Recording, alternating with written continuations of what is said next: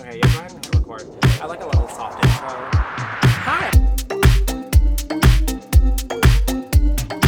Almost Modern Live, a podcast so butch, so mask. Almost Modern Live, a podcast. Are we surprised? No, but do we expect it? Yes. Recorded in front of a live studio audience. What? Like, maybe not. No. Was that as good for you as it was for me? Yeah, no.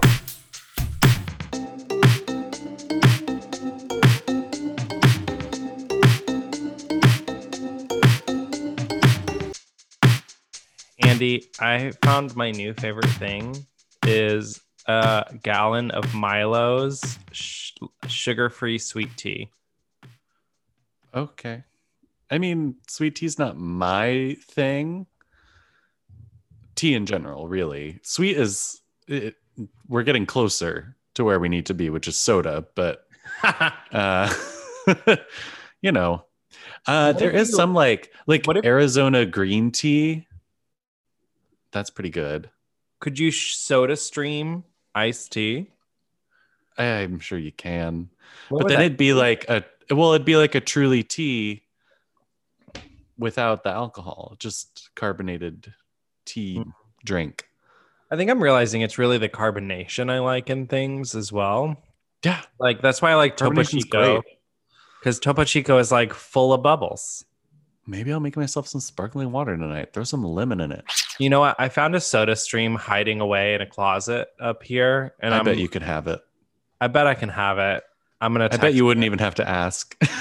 Just take it. It's I like bet they wouldn't even notice. Pantry. Yeah, I'm like, I don't feel like y'all are doing this with the fact that y'all are buying things. Because like, I mean, I would like to pump some sodas. Pump some sodas. That makes it sound like you're a breastfeeding woman, but instead of milk, it's soda. Soda. That would be me as a woman. So, for $1, name a woman. For $1, Sarah Silverman. Yoga bag, name a woman. Oh, love that. Sorry. You know, we always say that, but no one ever names a woman. Anyway, Name a woman. it is hard. Do you know what else is hard? Howdy. Hi, I'm Tyler. And I'm Andy. And this is Homo's Modern Life. A podcast where, I don't know, we drink sweet tea or don't. You know what? It's your prerogative. Britney Spears. I am still in Frisco at the moment, surrounded by dogs who are disturbingly quiet at the moment. We'll see how far that goes. Just wait until you see how many dead rabbits are downstairs. Oh man, I've been like, Arlo encountered her first rabbit the other day, and she didn't really know what to think. I'm afraid that if she gets loose, she's going to attack a rabbit because she thinks it's a toy. Right. Or food. Horrifying. Or food, you know, but I don't know. You can't deny her animal instincts, Tyler. So she's a wolf. So there's a thing. I don't know who told me this where in my life, but like when a dog kills an animal like that, like mentally it unlocks something in them that like makes them more aggressive. I believe that. I mean, your first taste of blood, you never go back. And Arlo's just such like a little like titty baby. Like, I'm sorry, she's a titty baby? She's a titty baby. I don't like that mental image. Like she's a wimp. We went outside at night. Like that's what that means. A wimp? A titty baby is a wimp. I'm a sexy little baby. No, that's not a thing. I've used titty baby as a phrase. No, it's not. Titty baby? Titty baby. Yeah. It just sounds like a baby with tits. Mom, milk. Big fucking tits. Titty baby. Do you often hear the phrase titty baby as a kid, or is it a distinctly Southern phrase? Titty Not baby. myself. One who is so whiny that he would likely be seen sucking on a nipple, such as an infant. Titty baby. Wow. All right. Just more of Tyler's country coming out. I mean, no. Colin says he was afraid to look it up. Now, I'm not joking, bitch. Afraid. That's a 'Cause first. you know what's out there? Porn. Porn. Illegal porn. Titty baby porn. Yeah. No. It's a good old Southern phrase. No, it's neither good. Well, it might be old, but it's not good. It's not good. Yeah. You said good old, and it's not good. I don't like it. Good old. Never want to hear it again. Regardless, titty babies are real, and they're out there. And you own one of them. Arlo. But yeah, we went outside at night, which she was already scared because she was like, "What?" And then the sprinklers are going off, and she was like, "I absolutely cannot leave the front yard of this house." Yeah. I was like, "Wow, okay." Mom, are you sure this water's sanitary? Seems like a nice neighborhood to walk around, though. It is quite a lovely neighborhood. Everyone has really good lawns. Yeah. Like Really all good lawns. different I bet grass. all the sidewalks are immaculate. Yeah, I mean, literally. Not like the sidewalks here. All our sidewalks over here are slanted and broken. Yeah, and it looks like at one point, from what I can tell from walking around, that I guess one had cracked a little bit, so they literally replaced the whole intersection, the of whole cross. slab. Yeah, Mm. Man, the the this money. is intimidating about having a house. It's up here, you have to all this manicuring you have to do in the front. Everyone has beautiful front little gardens. Mm-hmm. And all the houses look similar, but not exactly. Oh yeah, I would get lost so easily. I got lost. You got lost? I lost. Am I wrong? I won't lie. I'm still training for this job, so my brain is There's already so much new information. so much new being stuffed information into your head. I'm loving it. I love what this is. I feel like I joined at a really good time. So a lot of these things that I'm learning are about to be either automated or taken over by someone else, but it's still good for me to know, Yeah. So I took her out really quickly, in between my meetings, literally meetings all day long. Cause if I'm not in a meeting, I'm in a training over Zoom. Right. She's a busy businesswoman. Busy. And I took her out and we walked one way and I was like, I lost where the house was. I literally was like, where are we? Did we go past the house?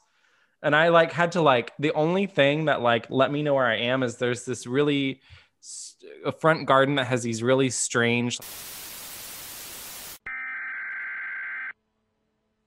I was like, okay, that's the only reason I know where it is. And thank God Holly's house has two ginormous. You know what I mean? That's quite the combo. So God bless. Also, maybe I'm giving away too much information. So, Colin, you're going to go and bleep what kind of flags they are. I'm just a professional doing a job. And I'm addressing it now, but they've already been bleeped. Thank you. I love that. I was awoken. I have to remember not to triangulate where I live or where I am because you never or your know. family Or my family. so they don't get taken. Taken, yeah. I am no Liam Neeson. I can't even say his name. Liam Nielsen ratings. Yeah, I was awoken yesterday by an explosion. You took it very, very calmly, which I would not have been such. Well, it happened pretty early in the morning, and yeah, I woke up to this big boom, and I was like, "Well," and the power went out. Well, this sucks. I just bought a whole half gallon of ice cream. Of ice cream in my freezer. So I got up and I checked the circuit breaker. None of the, thingies were flipped and it wasn't on fire. Then I went outside, made sure that nothing outside was on fire. Then I made a report to Encore. And by that point, it was like 6:30. And I was like, well, I have a couple more hours to sleep before I have to figure anything out. If I want to shower, the water's still going to be hot in the water heater. I'll just have to shower in the dark. I was like, if I need to, I can go up to the Burbs and get Tyler's keys from him and then squat at his place. Yes. Till I have power again. But by the time it was like 8:30, the power is back on. So that is really the magical. It was just I was chill and everything worked out. I mean, that is something we should all take into our daily lives. Yeah. And it's something I will never master. Yeah, I was just sitting here like, well, I guess I can't open my fridge or freezer. I have meal delivery service on the way, which will require refrigeration. Or you eat them all. Or you just eat them all. And then that's all my calories for all my, I just don't have to eat lunch the rest of the week. It'll be fine. Yeah. That's how it works. Yeah, I don't know. It was like interesting start to the week. Also, I was hungover and sore from my pool day. So today was my Monday. Yeah. Even though it's Tuesday. Yeah. It's been a long week already. It really has. And like this training is they're like, it's a 3-week process. 3 weeks. Wow. 3 weeks. It's like crash course. And by Thursday, I'll be like answering client communications, which I'm like, oh, okay. But yeah, I mean, it's been really easy and really fun. It's kind of fun to learn kind of about a new industry. Yeah. But still feel really comfortable because it's a lot of the stuff I've been doing. Like they do Zoom presentations that are hour long. I'm like, girl, I have taught a 5-hour class. Like this is nothing. You just have to be available to answer a chat if it comes through. And their chats are like 1 or 2 an hour. I was like, again, girl, this is nothing, Nothing! So the volume is much lower. And it's a lot easier to work because I'm not dealing with shipping. Any of you listeners who deal with shipping as part of your job, this whole year has been a mess. I feel like that's from like a show. Like, what do? I work in shipping and receiving and import, export. Does that ring a bell? No. Oh, okay. The Office? Maybe. Speaking of The Office, we need to catch up on the Bold Type. And speaking of things we need to catch up on, I still haven't watched the finale of Drag Race Down Under.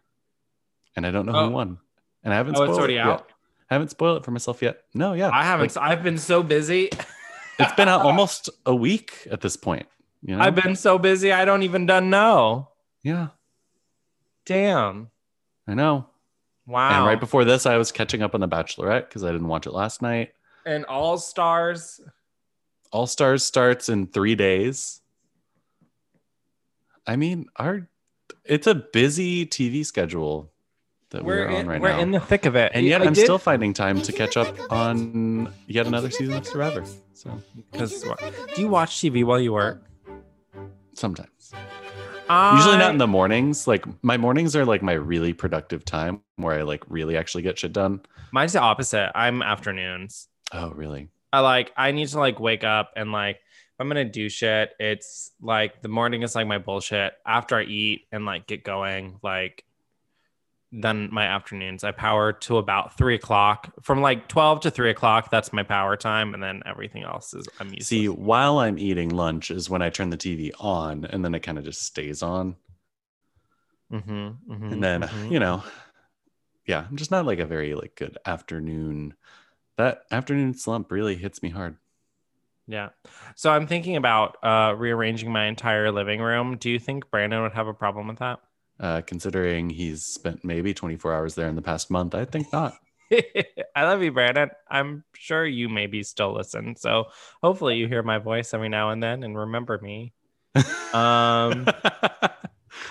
Oh, remember us.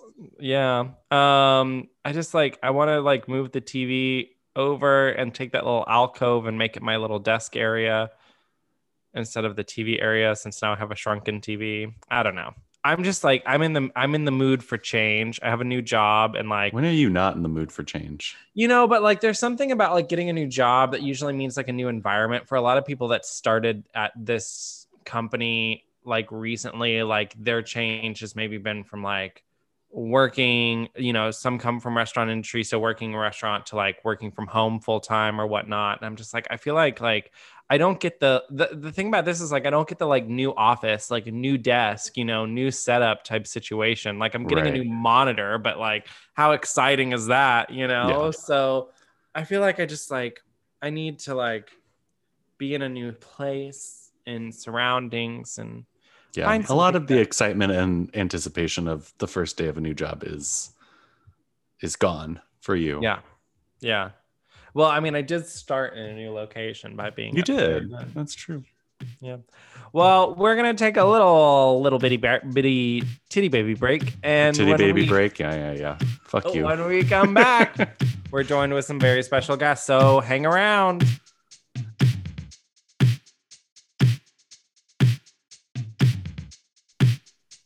Welcome back. We are joined with two very special guests, Alonzo Duralde and Dave White. They are film critics for The Wrap, as well as hosts of the podcast Linoleum Knife. Welcome, Alonzo and Dave. Hey, thank you. Hey, y'all.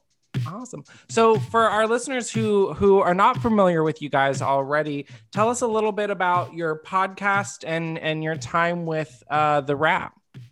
Oh gosh, well that's two questions. The podcast. Well, the being a film critic came first. Yes. Okay. We've both been film critics for a long time. I've done a lot of festival programming, including the USA Film Festival in Dallas, and then we started a podcast, Linoleum Knife, in the fall of 2010. Basically because I at the time had been doing two different TV shows that both got canceled at the same time, and they were film review shows. Yes, I was the Rotten Tomato show on Current, and then this show that nobody remembers on IFC called The Grid. And I just thought I want a thing that only I can cancel, and so I coerced Dave into doing a podcast with me against his will at first, but then now he's into it, and it's been 10 plus years. And then I've been at The Wrap. I think it's going to be 10 years in July. All right. Yeah, I was looking it up recently. My first review was for like the third Transformers movie, I think. No. Anyway, but we are like lifelong film nerds, and I've been writing about movies since I was, at least for my high school paper. So it's just been a lifelong obsession. You left out the most thrilling detail. Oh, do.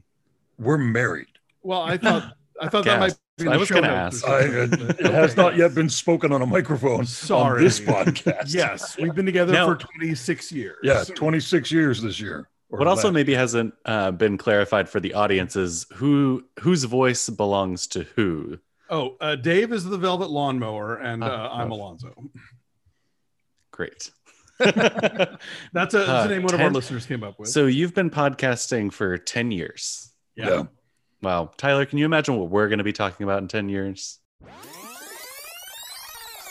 was looking in the mirror a little while ago thinking how I used to be so young and beautiful. Now I'm just beautiful.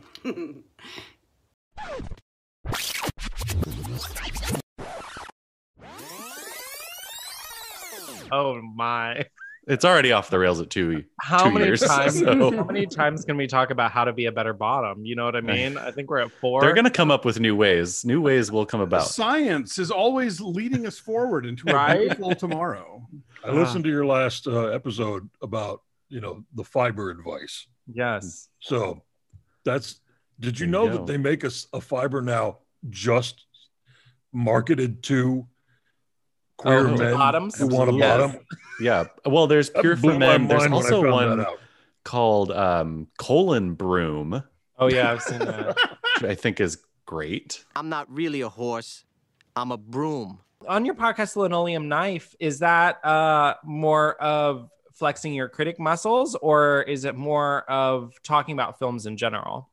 Yes. No, but basically, yeah. I mean, we don't talk about films in terms of like, oh, we're previewing the, next month's Marvel No. movie or whatever. It's a review show. We're talking about the films that are out that week. But because we live in Los Angeles and actually in the last year, because of the pandemic, everybody had access to this kind of stuff. There's always reissues going on. There's like a new 4K restoration of this old French or Chinese or African film. There's stuff. Or the premiering Snyder on- Cut.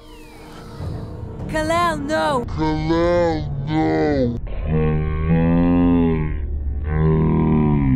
The Snyder Cut, absolutely. Same thing, I was right? gonna say stuff premiering on streaming services, but it's also it's a very chatty show. Like I think if people are tuning in for like hard film criticism for an hour, a lot of times Well- we lose those listeners because it takes us 15 minutes to get there because we're just talking about whose turn it is to do the dishes. The show format runs like this.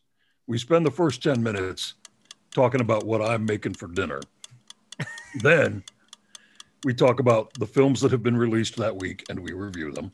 Mm-hmm. And in those reviews, we digress frequently Healthily. to talking about anything we damn well please. And then we get back to the review and then we recommend some old movie that's streaming or on DVD. We read listener mail. We argue about something and then we finish. That's great. I love a nice little rabbit trail. Mm-hmm. That's the majority of this show for sure. The best compliment we ever get, and I'm sure you guys do too, because it's kind of a conversational podcast, is people say, "Oh, it feels like I'm at the kitchen table with you guys," which is where we are right now, which is where we record our shows. And it's not like we ever sat down and mapped this out. It's just how we talk to each other. Right. Yeah. We would be having this conversation anyway. We just decided to turn a mic on. Yep. Absolutely. So, this is going to be a really broad question, so I apologize in advance. Why movies for you guys? Oh, Well, golly. when I was a little kid, Mhm. it was the 1970s. Mhm. And you could still take a child of age 7 or 8, drop that kid off at a local movie theater, go do your grocery shopping, and come back when the movie was over and pick that kid up. Babysitter. I was one of 3 boys in a baseball obsessed home. And I did not want to play baseball. I did not want to watch baseball. I didn't want to think about baseball. I didn't want to hear about baseball or any other sports, really. I wanted to watch movies. When I was about 4 years old, my mom took me to see a reissue of 101 Dalmatians.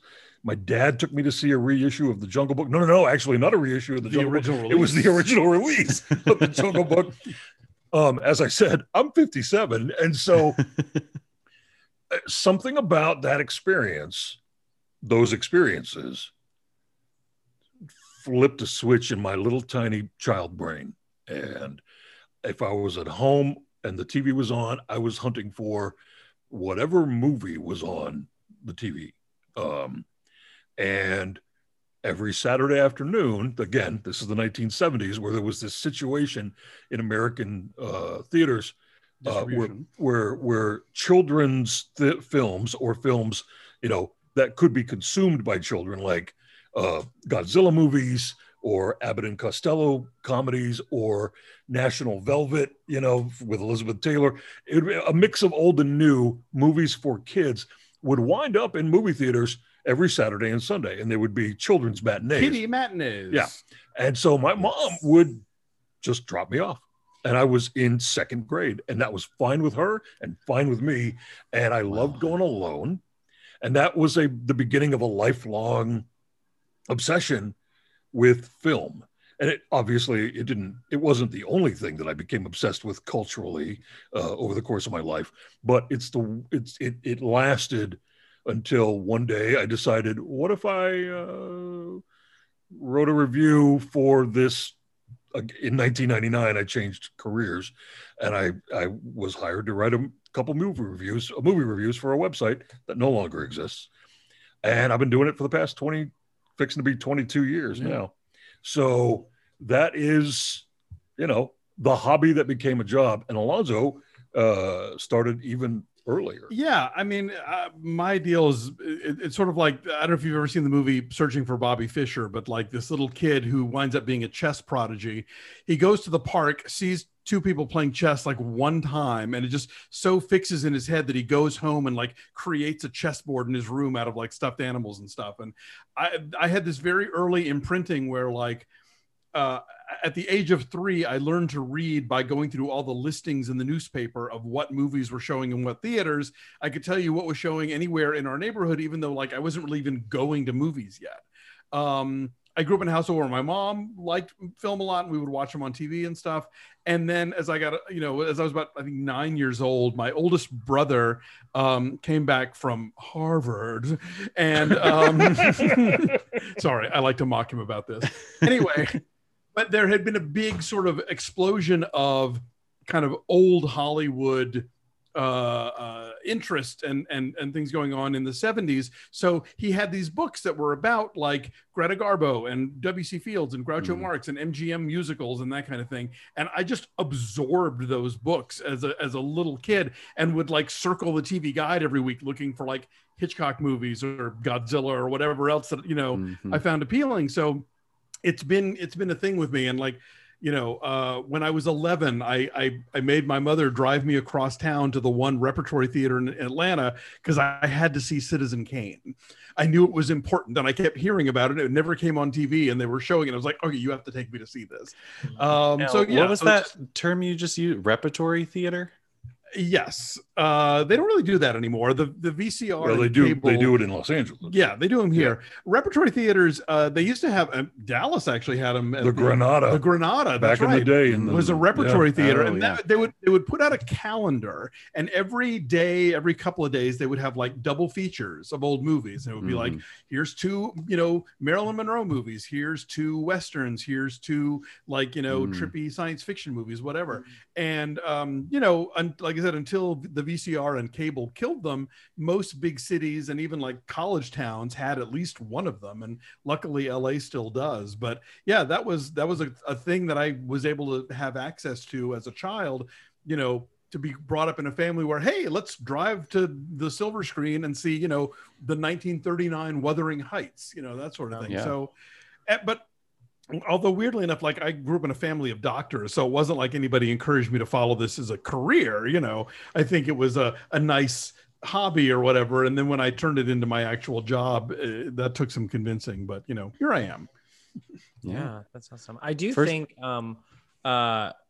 in Dallas we have I feel like they're not really theaters in the sense that that's all they do now, but they definitely have a selection. But I think the Texas Theater, I was fixing to say, yeah. Oh, that's right. Yes, I thought I knew the Texas Theater was still doing this sometimes. Yeah, because I've seen posters and they're always I think they tend to lean more art house or obscure than the classics. But the Alamo Drafthouse in Austin, the one on 6th Street at the time, they did a lot of that as well. Because I remember going to see like North by Northwest. Oh, cool. Yeah. Because I was like, oh, it's on the big screen. Like, why not? Like, I'm never going to see this any bigger. Yeah. First time I saw Psycho was when Tyler and I went and saw it at the Angelica. I forgot we did that. Yeah. Oh yeah. Yeah. It's a cool. I mean, like, I think the closest thing people have now in general is like when Fathom Events will do like a TCM thing and they'll screen like Sunset Boulevard or something. But this used to be a lot more common thing, and you could get a really kind of broad film education just by between what was on TV, if you didn't mind the commercials on like local stations, or like the things you would see in theaters like this. What we are really lucky to have here in Los Angeles we have one dedicated repertory house that is owned by Quentin Tarantino and programmed from his personal archive. Yeah, all they show is 35 millimeter prints. But we also have the American Cinematheque, which operates in 2 different movie theaters in the city, and they show old stuff constantly. Every Christmas, Alonzo and I and our friends will go across town to Santa Monica to this old movie theater called the Arrow, because roughly December 21st, 22nd, they're going to screen It's a Wonderful Life. And so we never have to watch that at home. We get to go see it every year on a big screen. Projected with an audience. And when I leave that movie every year, and pretty much anytime I get to go see an old movie on a big screen in LA, I leave that screening and I think to myself, I'm so happy I live here, because when I was young in Dallas, we had that there. And I watched as I grew older, I watched it shrink, and it broke my heart, because I think to myself, every city, every medium-sized or large city should have a movie theater that just plays old movies. That shouldn't be a weird, unusual thing. It should happen everywhere, and I wish that were still the case. That's the one way that you're going to get nostalgia out of my face. Otherwise, I'm not interested in it, but I like the idea of being able to see old movies on a screen in a movie theater. Yeah. And Alamo was doing them for a minute, and then they pretty much switched full mainstream, and now they're pretty much closing all of their locations. So it was a big shift, I feel like, for them. But if anyone was going to bring it in soon, it was going to be them. So now all that's left is the tiny little indie ones like Texas Theater. So if you live near one, support it. Yeah. And having not been able to go to the theater and see movies for, the past year, do you think that has, obviously I can tell from the way that you talk about watching movies in theaters that is something you love to do. So I'm sure it's been a tough year, but do you think it's affected maybe your reviews of the movies to only be able to watch them at home? I would say, obviously you try to be unbiased, and it depends. It depends on the film. There is a really stark divide now, I think, in the world of movie going. There are what Martin Scorsese recently referred to as audiovisual entertainments, like every superhero movie, Fast and the Furious franchise, a big giant tentpole blockbuster, hopeful film. Yeah.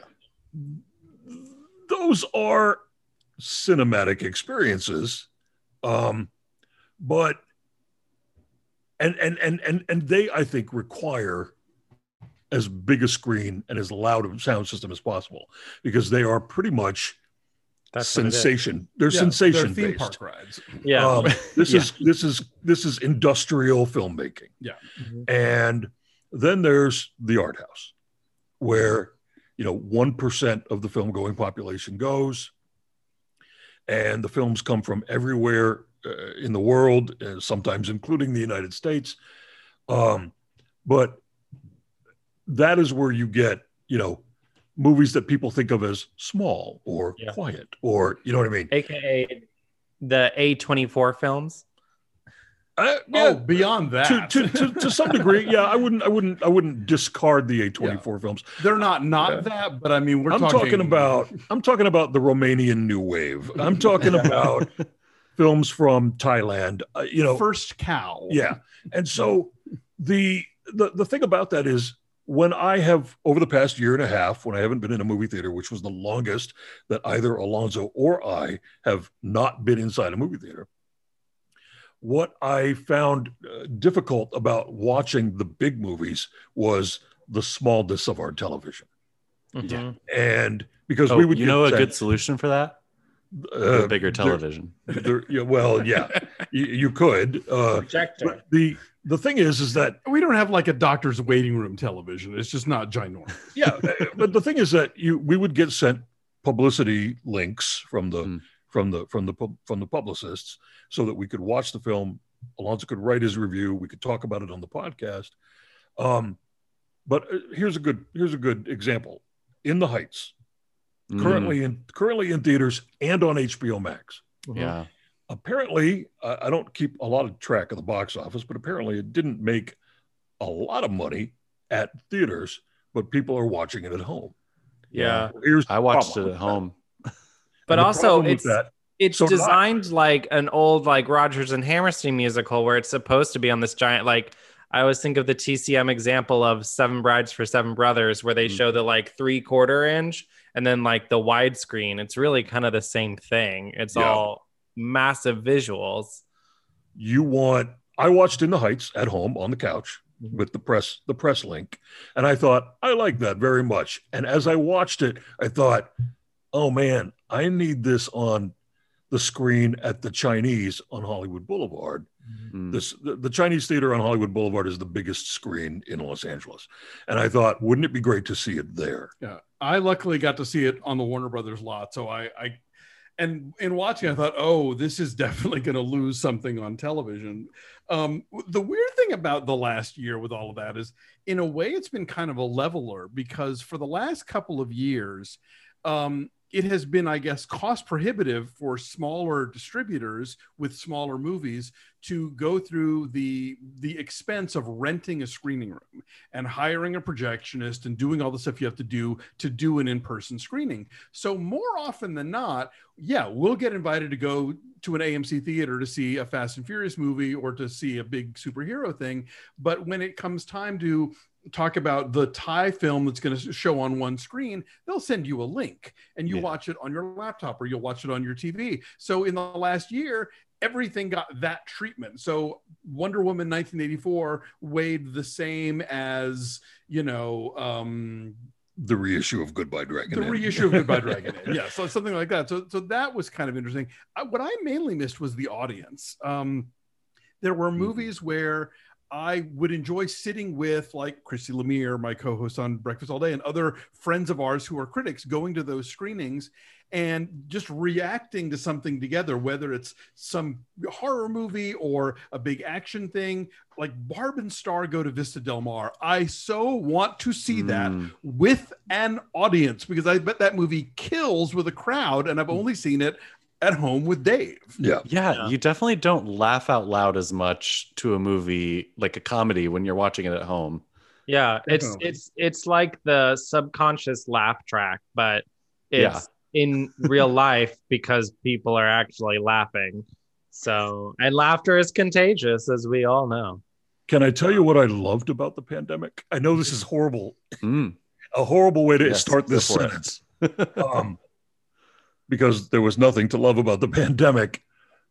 But what did happen is that if you had an internet connection, you could see anything. Because what started happening was that not only did the big movies go to streaming services, but if you are a fan of the art house and if you are a fan of world cinema, then what you got to have was access to stuff that might have only played on one screen at, say, Film Forum in New York, and might have never even come to any other big city, much less a medium-sized city. Yeah. So the virtual cinema experience last year, which is still continuing through lots of the art house theaters in the country, because they realized there's an audience out there, kind of hungry for this stuff, but they don't have access to it. You can watch, Alonzo just mentioned a reissue of a 2003 film by a Taiwanese director named Tsai Ming Lang. The name of the film is Goodbye Dragon Inn. It is such a beautiful, beautiful film. It got a reissue on virtual cinemas, in virtual cinemas via, the internet. And you could watch it at home if you have never had a chance to see it before. That was something that kept me sane during the pandemic, because I got to see movies, tucked away in the bedroom, in a chair, on my laptop with the headphones on. And it made me feel like I was not locked in my home. Yeah. I think so. I think back, like when I was around 18 to early 20s, I went through a very big film phase of, I was very into Lynch, went down the rabbit hole of Guy Madden, among others, but like trying to find Guy Madden films and reading about them and hearing it, like there was a lot of illegal downloads, and I apologize to everybody, but I wasn't going to get them anywhere else. If the copyright holder isn't going to make it accessible, then you got to go get it where you can get it. No apologies. Now, that there's so many films, like straight up just like having the Criterion Collection as like something you can subscribe to and watch things like Seventh Seal, or there's a French film called Diabolique, which I think is just a version of Single White Female. Someone else remade it. There's a very Am I bizarre... wrong? Diabolique kind of came first and all, but I see where you're going with that.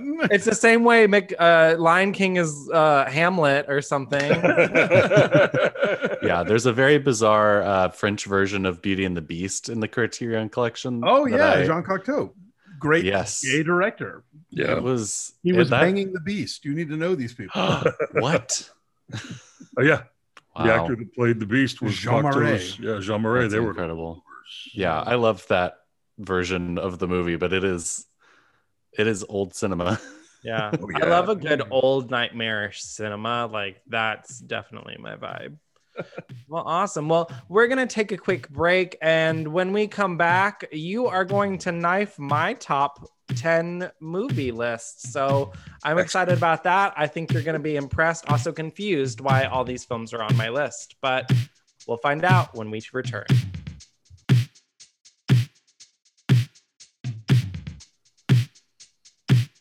Welcome back, everyone. In place of our Pod Q and Gay, we are going through my top 10. It's actually a top 11, but I'll explain in a minute. Movie list. Now, can you explain what it means to knife a list? Yes.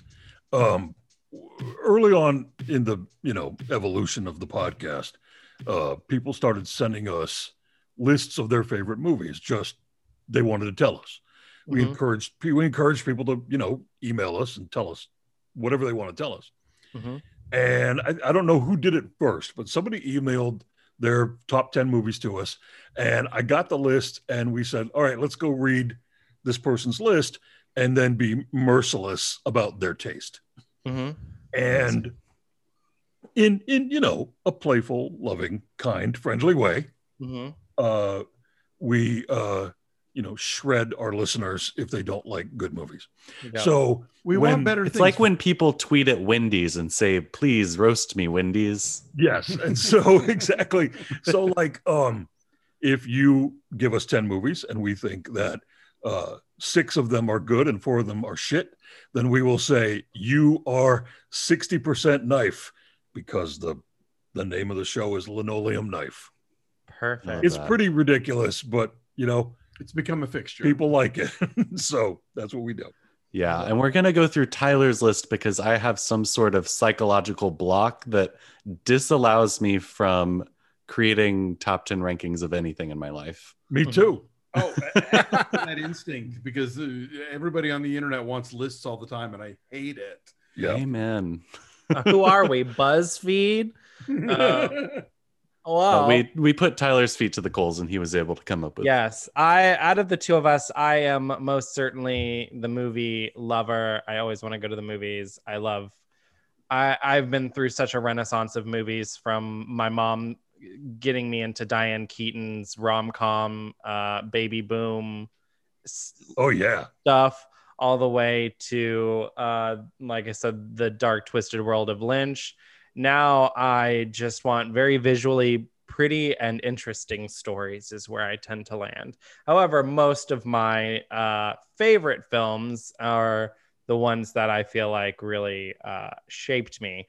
And they are in no particular order because I cannot rank one above the other to me. That's fair. But these are like the one, there is like a top 3. So I will save those till last. All right, go.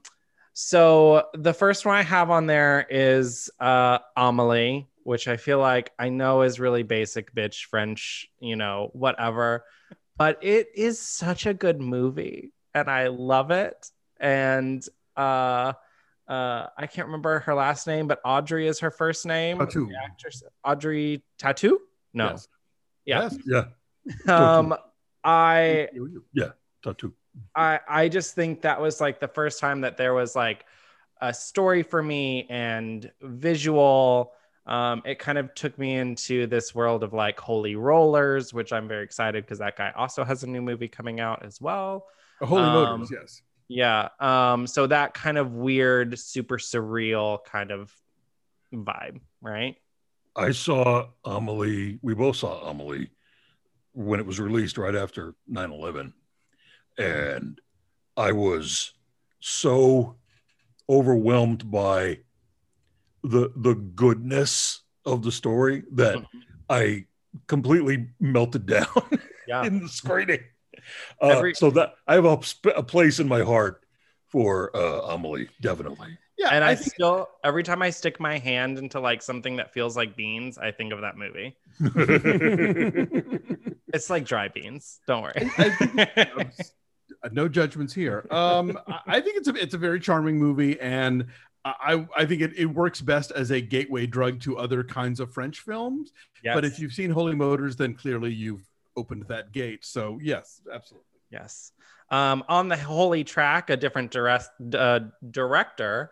I have Holy Mountain by Alejandro Jodorowsky. Oh yeah. It's a fucked up, crazy, beautiful film. I love the story behind how the film even happened. Also, from my understanding, a lot of it is them just taking drugs and going up on a mountain and filming it.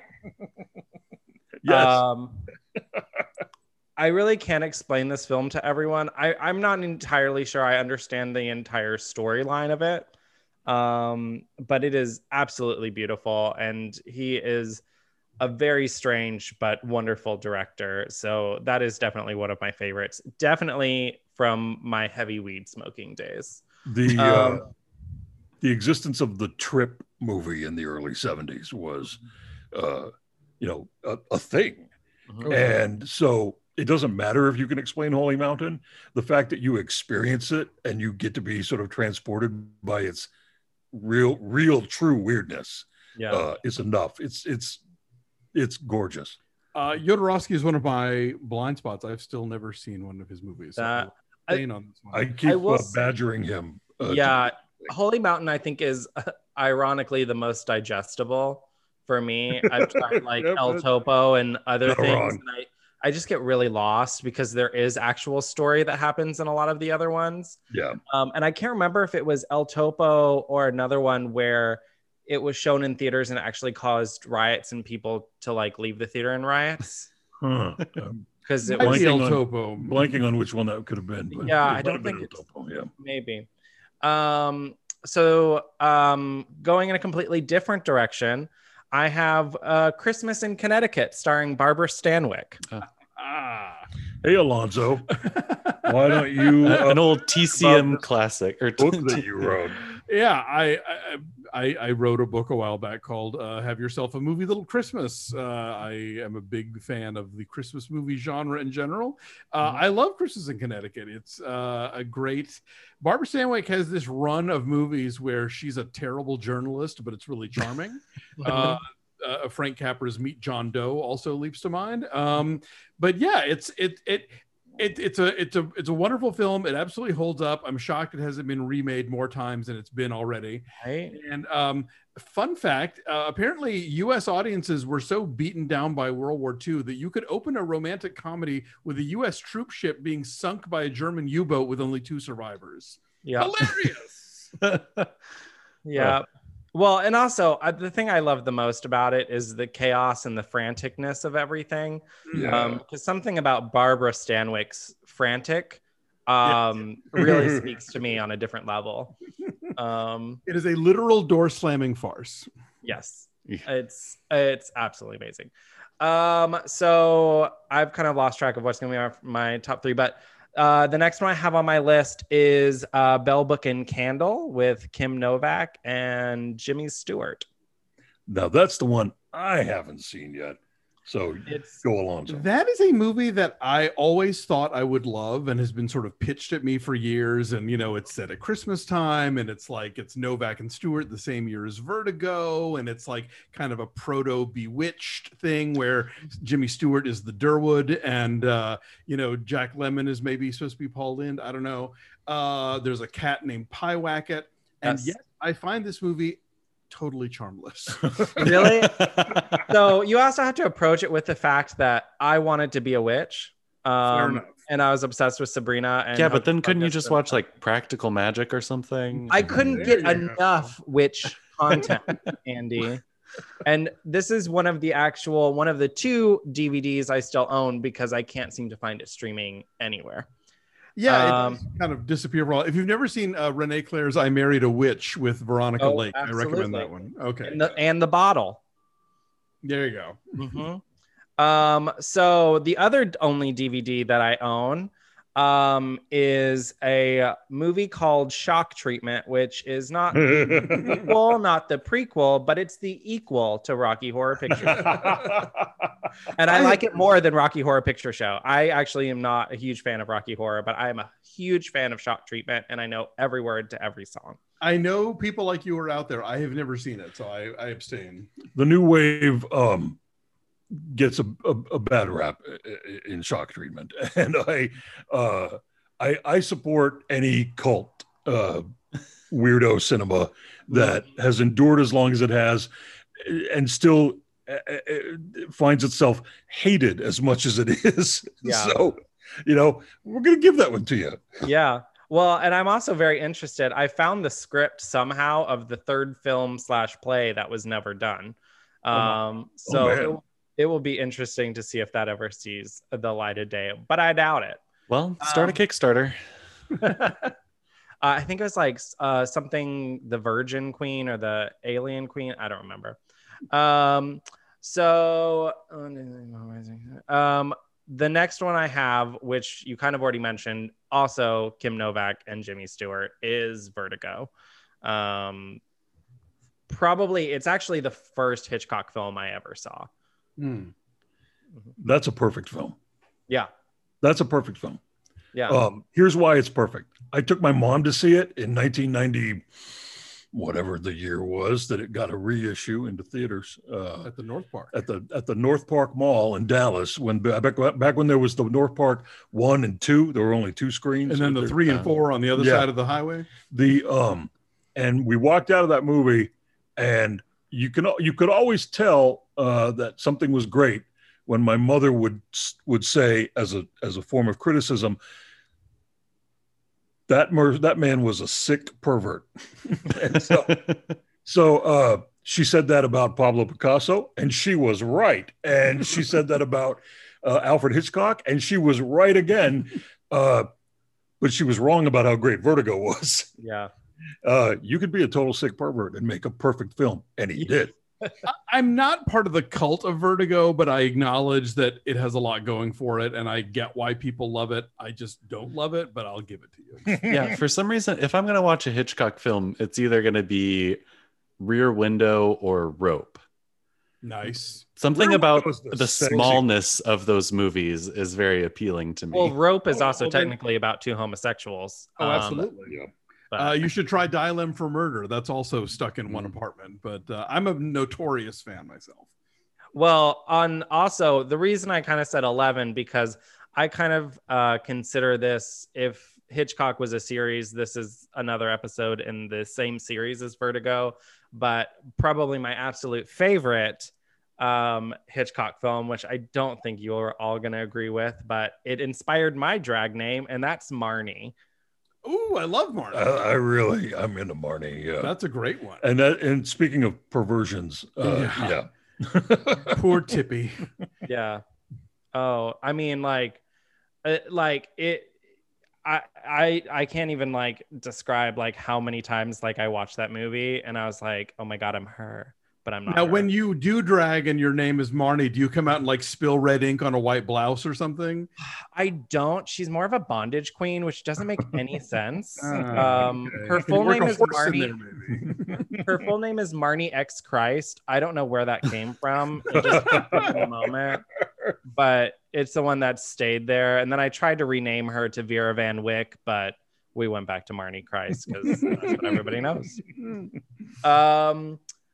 Going down my list here, I also have The Apartment with Jack Lemmon and oh my God, Shirley MacLaine. Shirley MacLaine. MacLaine, yes. Yeah. Great movie. Also a Christmas movie. Also prompted the Broadway musical Promises, Promises. But yeah, one of the best of the Billy Wilder screenplays and some of his best direction, and a really powerful film as a rom-com, but also as a study of like, you know, the facelessness of corporate America. It's a great movie. I like sad things. I like sad music. I like sad movies. I like sad books. The Apartment is one of the saddest movies ever made. And I find a comfort in that. Yeah. Now in my little top three here, because these are definitely my top three, is one movie that I made Andy watch recently. Does not match any other movie on this list, but I still think it's amazing, and that's Josie and the Pussycats. Yeah. I love that. We are big fans. I just feel like it's the greatest movie ever made to talk about consumer culture. No question. That is absolutely true. We were fans of that movie from the get-go, and I'm just glad the rest of the world finally caught up. Because you go back and you read like Ebert, and a lot of the original reviews are all like, ew, this product placement, what's going on? Bleh. Right. And it's like, oh, that's part of the movie. Yeah, that's the point. Also, one of the greatest like fake bands. Yes. Album. Like the songs are amazing, and I still listen to them. I attended a 20th anniversary screening in Los Angeles, or 15th maybe, I forget now. Whatever but it was when they premiered the soundtrack on vinyl.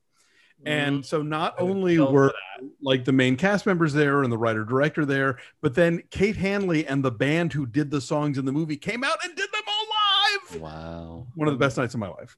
I mean, also like Rachel Lee Cook, Tara Reid, and Rosario Dawson. Yeah. Yes. Amazing. I met Rachel Lee Cook for 5 seconds at Sundance once, and I told her that we were missing a Josie, some other anniversary screening that was happening in LA, and she looked at me and she said, "Du jour means assume crash positions."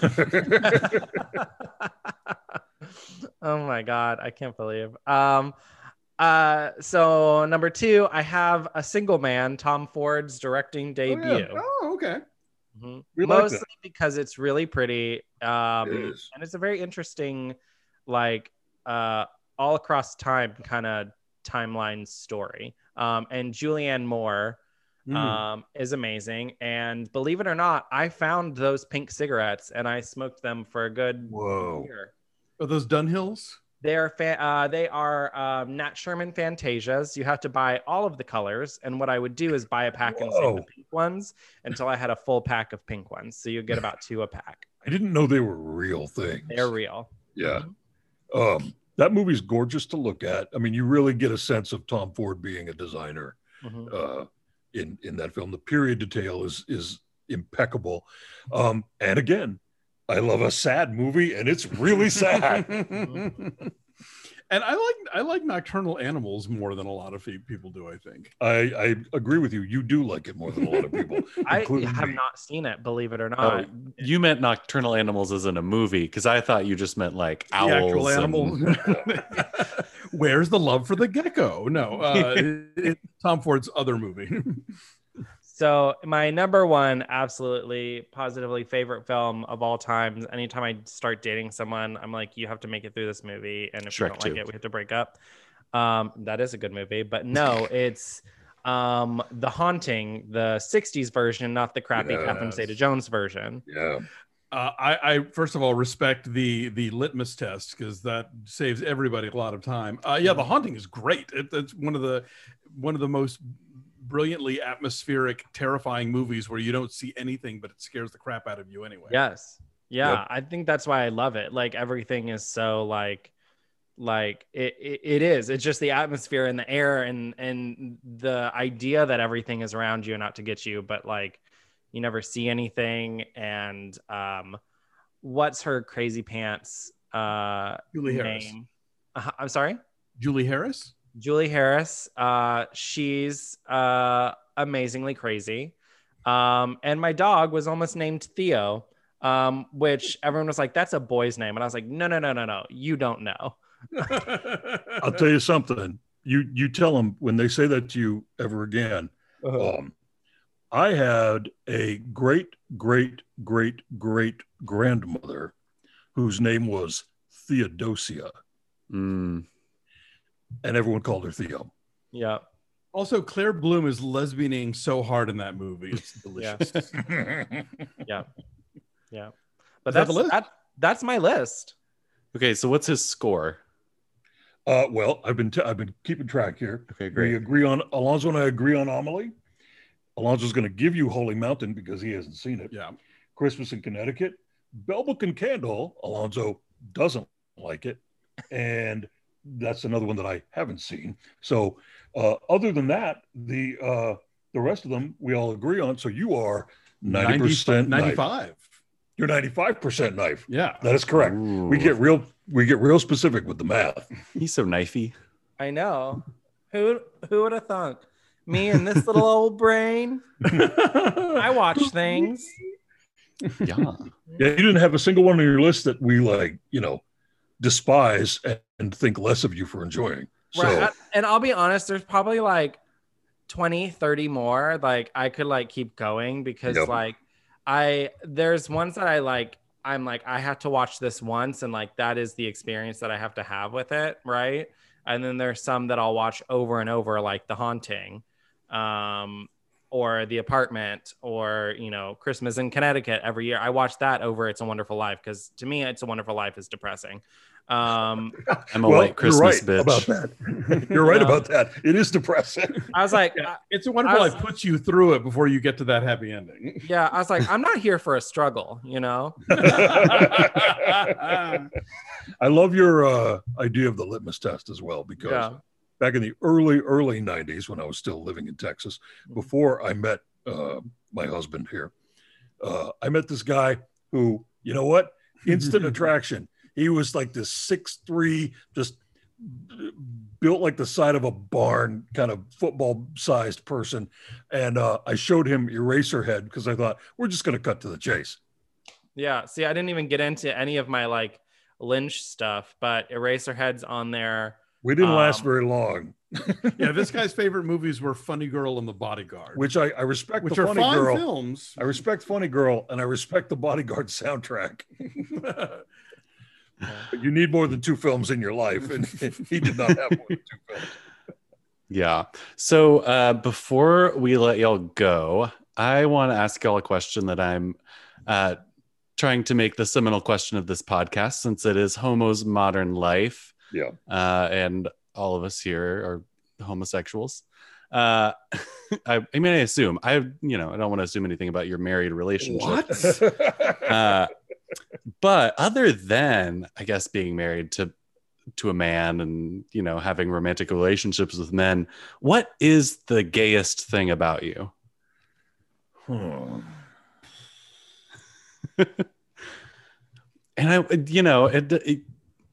something. It can be as simple or abstract or as on the nose as you want it to be. I am heavily featured in the DVD extras of the first release of Valley of the Dolls. I love that. That's true. I'd forgotten all about that. Heavily featured in the DVD extras of Valley of the Dolls. Valley of the Dolls. The thing about like gay stuff is that when I say the things that I think should signify that I'm gay, people will say to me, yeah, but anybody could do that. You know, so like I'm a really proficient baker, you know. That's pretty gay. I am happiest when I have successfully created a cake from scratch, and then my friends come over and they eat that cake. You like a fancy candle, and so that's where I was going next. You see, I like a fancy high end candle, and I know, I subscribe to Vogue magazine. There we go. Because I think men's fashion is boring to me. I mean, because everything in my closet is from LL Bean. And so essentially I'm a lesbian, but the women's fashion, I think is art. And it makes me happy to see what's happening in the world in that arena of culture. Yeah. Don't get me started on Alexander McQueen. Right. Not Did Sarah's you see the documentary version. Oh yes, of course I saw the documentary. Yes. I cried on a plane. What a fucking good movie that is. Yeah. Yeah. But yeah, and I would also say, you know, anyone can bake, but what makes baking for you the gayest thing about you is you don't enjoy baking. You enjoy the pomp and circumstance of baking. Yeah. Yes. Yeah. I like the presentation at the end. Mm-hmm. I like everyone to tell me how great I am while they're eating it. Yeah. Yes. Well, hopefully we can put all of the gayest things from all of our guests into a March Madness style bracket someday. And when that happens, I wish you well. Yeah. Or we're going to create the ultimate gay individual. Oh, yes. Oh, wow. Like Professor X. Yes. Like Powerpuff Girls. Yep. Awesome. Well, gentlemen, thank you so much for being here. If you want to follow me on Instagram, you can find me at Homos Modern Life. And you can follow me at Andy from Boy Story. Gentlemen, where can they find you on socials? You can follow the show at Linoleum Cast on Twitter, Instagram, and Facebook. I'm at Aduralde, Aduralde, on Twitter and Facebook. Yeah. And Dave is at D Leland White, DLELANDWHITE. That's on Twitter and Instagram. My middle name is Leland, and that's the part that people always have trouble spelling. So, yeah. I love it. Why am I thinking Leland Palmer? What is that from? Twin Peaks. That's why. Well, gentlemen, thank you again so much. Thanks for having us. Yeah, this was a blast. Awesome. Well, have a good night. Fare thee well, my children. Sleep tight. If you're listening to this to go to bed, that's a choice for us. I'm sorry that I'm the last thing you're about to hear. This has been a Homos Modern Life production. Thanks for listening. If you want more, check out our sister show, HML Political Hookup, at HML Political Hookup on Instagram. If you want to see what we're up to, you can visit our website, homosmodernlife.com. And if you want to get in touch, you can reach out to us at homosmodernlife@gmail.com. And don't forget, you can cover your body with our merch at HML Shop on Instagram. If you're feeling generous, you can send us a cash tip on Venmo at homosmodernlife. Or send us a cash tip on Cash App, $homosmodernlife. Fare thee well.